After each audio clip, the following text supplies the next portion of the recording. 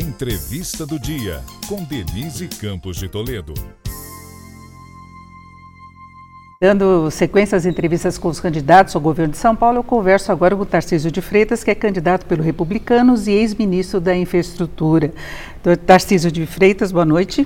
Boa noite, Denise. Um prazer estar aqui na Gazeta. Eu que agradeço a sua participação e vamos começar falando exatamente da sua área, que é a infraestrutura, não é? São Paulo tem aí um espaço imenso para se investir em rodovias, ferrovias, os meios de transportes. O senhor já falou recentemente da intenção de ampliar a Anchieta, o acesso ao Porto de Santos, então tem a necessidade de uma interligação. Eu queria saber quais são as suas prioridades.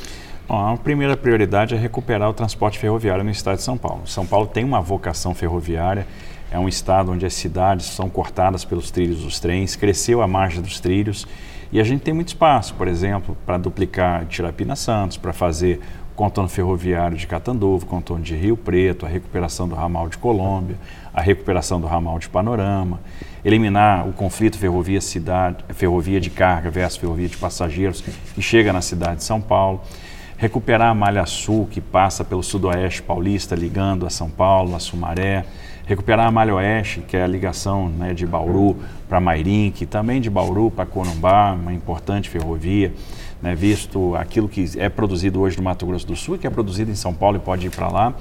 E a gente investir no transporte ferroviário de passageiros, fazendo o trem intercidade de Campinas para São Paulo, o trem de Sorocaba, São Paulo, São José dos Campos, a ligação depois de Campinas Americana, Americana-Limeira e a ligação de São Paulo para a Baixada Santista.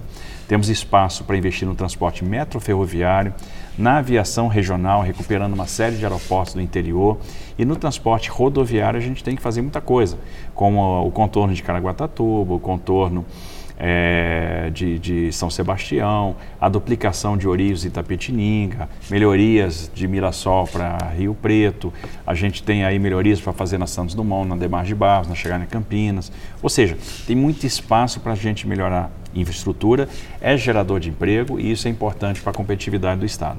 Agora, candidato, a gente sabe que não é só uma questão de recursos, é também uma questão de recursos. Eu queria saber se o senhor conta com parceria privada para esses projetos todos, mas tem questão de licenciamento, que é uma coisa muito complicada, inclusive na capital de São Paulo há problemas em relação a isso. Eu queria lembrar, inclusive, uma obra sua que era das principais do Ministério, que era a Ferrogrão, para garantir escoamento do centro-oeste para o norte do país, não é, que esbarrou exatamente nessa questão judicial pelos riscos ambientais. Exato, o licenciamento é super importante, é uma ferramenta de mitigação de risco ambiental. A gente procurou sempre trabalhar muito essa questão no Ministério da Infraestrutura, porque como a lógica é trazer recurso privado para fazer infraestrutura, eu preciso ter uma atenção especial para isso, para mitigar o risco de imagem do investidor. A gente vai ter cada vez mais os padrões ambientais regendo os aportes financeiros. Então, o fluxo financeiro hoje está diretamente ligado a padrão ambiental. Então, a gente aprendeu ao longo do tempo a desenvolver projetos que conversem com a questão da mudança climática, que a gente coloque o que tem de melhor prática, né, no desenvolvimento, na modelagem, na mitigação dos riscos ambientais, para facilitar o esforço de licenciamento e tentar acessar um novo bolso, que é o bolso do financiamento verde. Então, a gente pode desenvolver projetos que sejam certificados, como a gente fez no Ministério da Infraestrutura, e que acessem, por exemplo, o Green Finance, possam ser financiados por Green Bonds. Então, é realmente uma temática super importante e a gente tem que ter um esforço muito grande na hora de fazer o projeto, na hora de modelar, na hora de desenvolver os estudos ambientais para construir um elenco de medidas que facilitem o esforço de licenciamento. E acompanhando a previsão do tempo, a gente estava aqui falando sobre a questão da seca em São Paulo, que também atinge a região produtora, né, o agronegócio é prejudicado, o fornecimento de água, e eu queria aproveitar para saber quais são os seus planos na área de meio ambiente, não só relacionado a esses projetos, água especificamente, e sou a favor da privatização da Sabesp. Olha, paulista hoje está vivendo com esse fantasma do desabastecimento, da falta de segurança hídrica. A gente viaja bastante, tem visto falta de água em Salto, em Itu, em Franca, em Ourinhos, né, em Indaiatuba, aqui na capital, então na Baixada Santista. É um problema que a gente precisa enfrentar de frente, né, encarar de frente. E esse problema tem várias componentes. Uma delas, a gente precisa recuperar os nossos mananciais, recuperar nascentes, recuperar o entorno dos nossos mananciais, né, recuperando a mata ciliar. Então isso tem uma interface grande com a questão ambiental. Combater loteamentos irregulares, combater esse desmatamento ilegal de mata ciliar, ou seja, recuperar essa mata ciliar para que a gente possa ter reservação de água de qualidade. A segunda questão é o investimento naquilo que nós temos. Então, sensorização de rede para evitar, por exemplo, perdas técnicas, perdas não técnicas. A gente ainda opera com uma quantidade, né, com um percentual de perda que é muito elevado. Então, dá para diminuir essas perdas investindo em sensorização de rede. Uma outra coisa importante, investir muito no reuso de água. A gente ainda tem percentuais de reuso que são inferiores ao que nós temos em outros países do mundo. Então, o reuso é fundamental para a gente ter segurança hídrica. Fora isso, investimento em captação, né, em transposição de reservatórios e em reservação. Com relação à questão da privatização da Sabesp, eu acho que é um tema que tem que ser analisado com muito cuidado. Nós temos mais de 360 municípios que são atendidos pela Sabesp.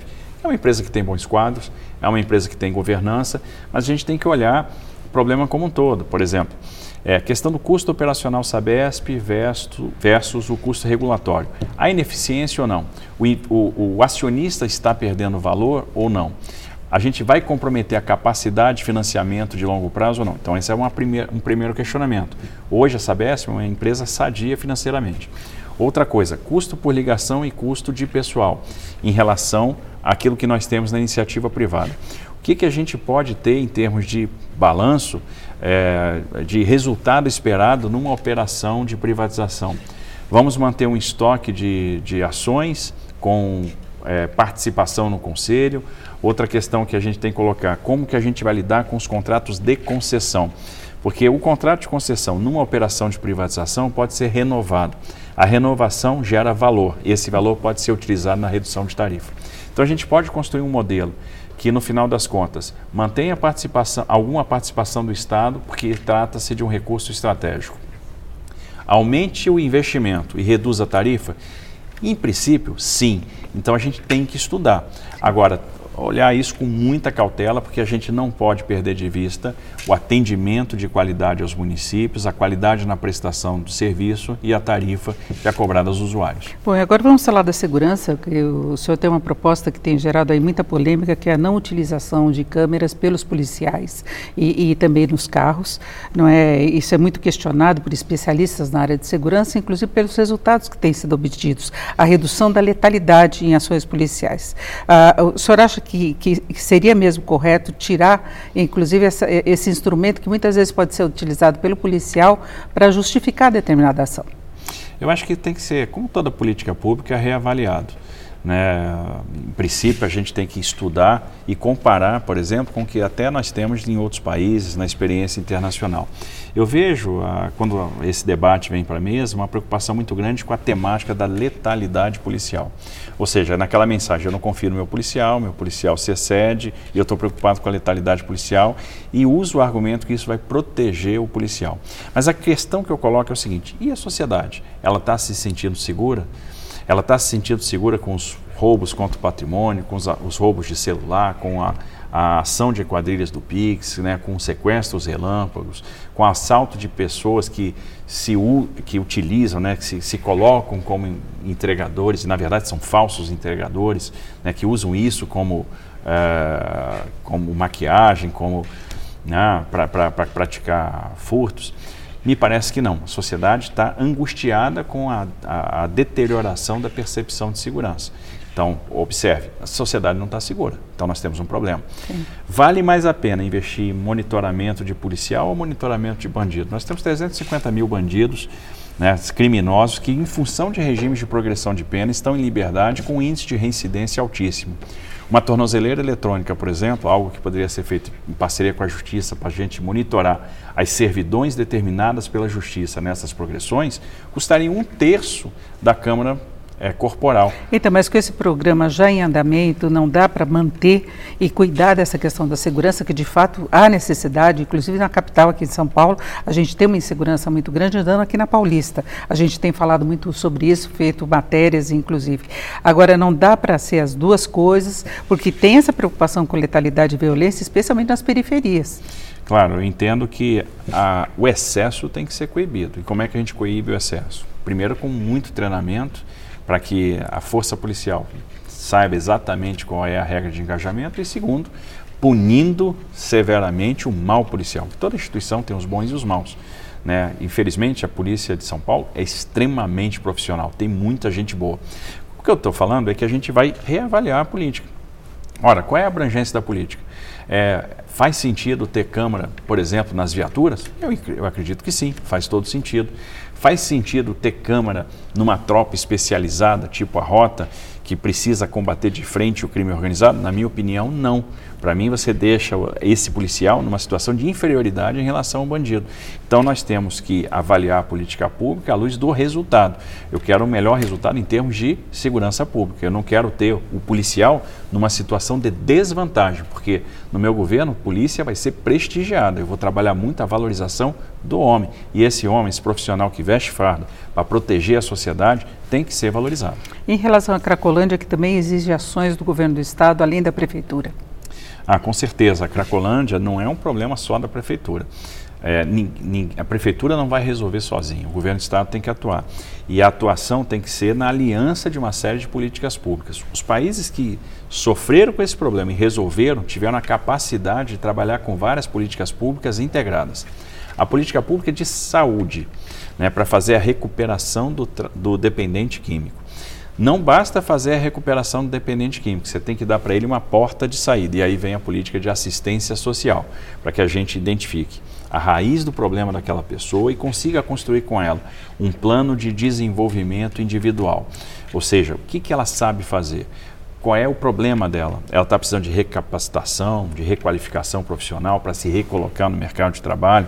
Eu vou usar essa pessoa trabalhando em ações de recuperação do meio ambiente, recuperação de mata ciliar, plantio de muda. Eu vou empregar essa pessoa no comércio, eu vou empregar essa pessoa na construção civil. Terceira questão, a política de habitação.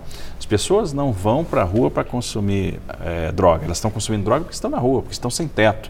Pessoas sem teto não aprende, não consegue emprego, mas não tem saúde. Muitos saem de casa para consumir drogas, né? Ficam viciados e acabam se afastando das famílias, né? Porque aí é um problema realmente de assistência social, né? A pessoa que se desajusta com a família e acaba indo para a rua. Nós temos que cuidar dessa pessoa, mas precisa de política habitacional séria, seja pela provisão direta da habitação, né, via CDHU, seja pela provisão da habitação via parceria público-privada, aproveitando os espaços urbanos, e aí você precisa também da interação com a prefeitura para que a gente adense as pessoas nos locais onde há infraestrutura, tanto de saneamento quanto de transportes, e seja também pelo aluguel social, ou seja, o Estado paga o aluguel.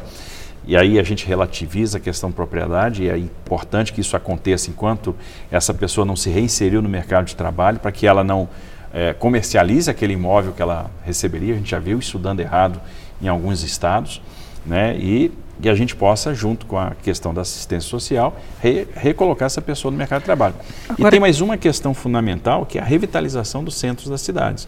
Ou seja, o centro precisa ser revitalizado para que as pessoas voltem a circular. Então, a integração dessas políticas públicas, aliada à política de segurança, para impedir o livre fluxo de droga naquele perímetro, é o que vai resolver o problema da Cracolândia. Agora, candidato, falando nessa questão de carência habitacional, nós temos uma carência muito maior, a pobreza que aumentou no país pós-pandemia, chegou a São Paulo também, embora São Paulo tenha tido uma média de crescimento superior à média do país e com maior geração de emprego, como mostram os números do CAGED. O que se pode fazer especificamente em relação ao estado de São Paulo? Eu acho que primeiro a gente tem que aproveitar aquelas áreas urbanas que estão subutilizadas. É muito ineficaz você querer tirar uma pessoa do centro da cidade que está morando na rua, mas que desenvolveu as suas relações humanas, ganha o seu dinheiro no centro da cidade, e dar para ele uma habitação numa franja de periferia, sem transporte de qualidade, sem oferta de emprego. Isso costuma ser ineficaz. Então a gente tem que aproveitar os espaços subutilizados. Se a gente pegar o centro da cidade de São Paulo, a gente vai ver que a São Paulo Industrial morreu na margem da linha do trem. Então, saindo do centro em direção a Barra Funda, Lapa, Vila Leopoldina, a gente vai ver uma série de galpões industriais abandonados e áreas que podem ser edificadas, né, numa conjugação de habitação de interesse social, habitação de médio padrão, empreendimento comercial, dentro de uma parceria público-privada, para a gente aumentar a oferta de habitação. Então, fechamos, candidato. Nós estamos dando o mesmo tempo para todos os candidatos. Eu agradeço muito a sua participação. Se empolga, Denise, a conversa é boa. Eu sei, teríamos muito mais para falar. O senhor escapou das perguntas de política. Mas é isso, conversamos com o Tarcísio de Freitas, que é candidato do Republicanos, ex-ministro da Infraestrutura. Obrigado. Essa foi a entrevista do dia para o podcast do Jornal da Gazeta.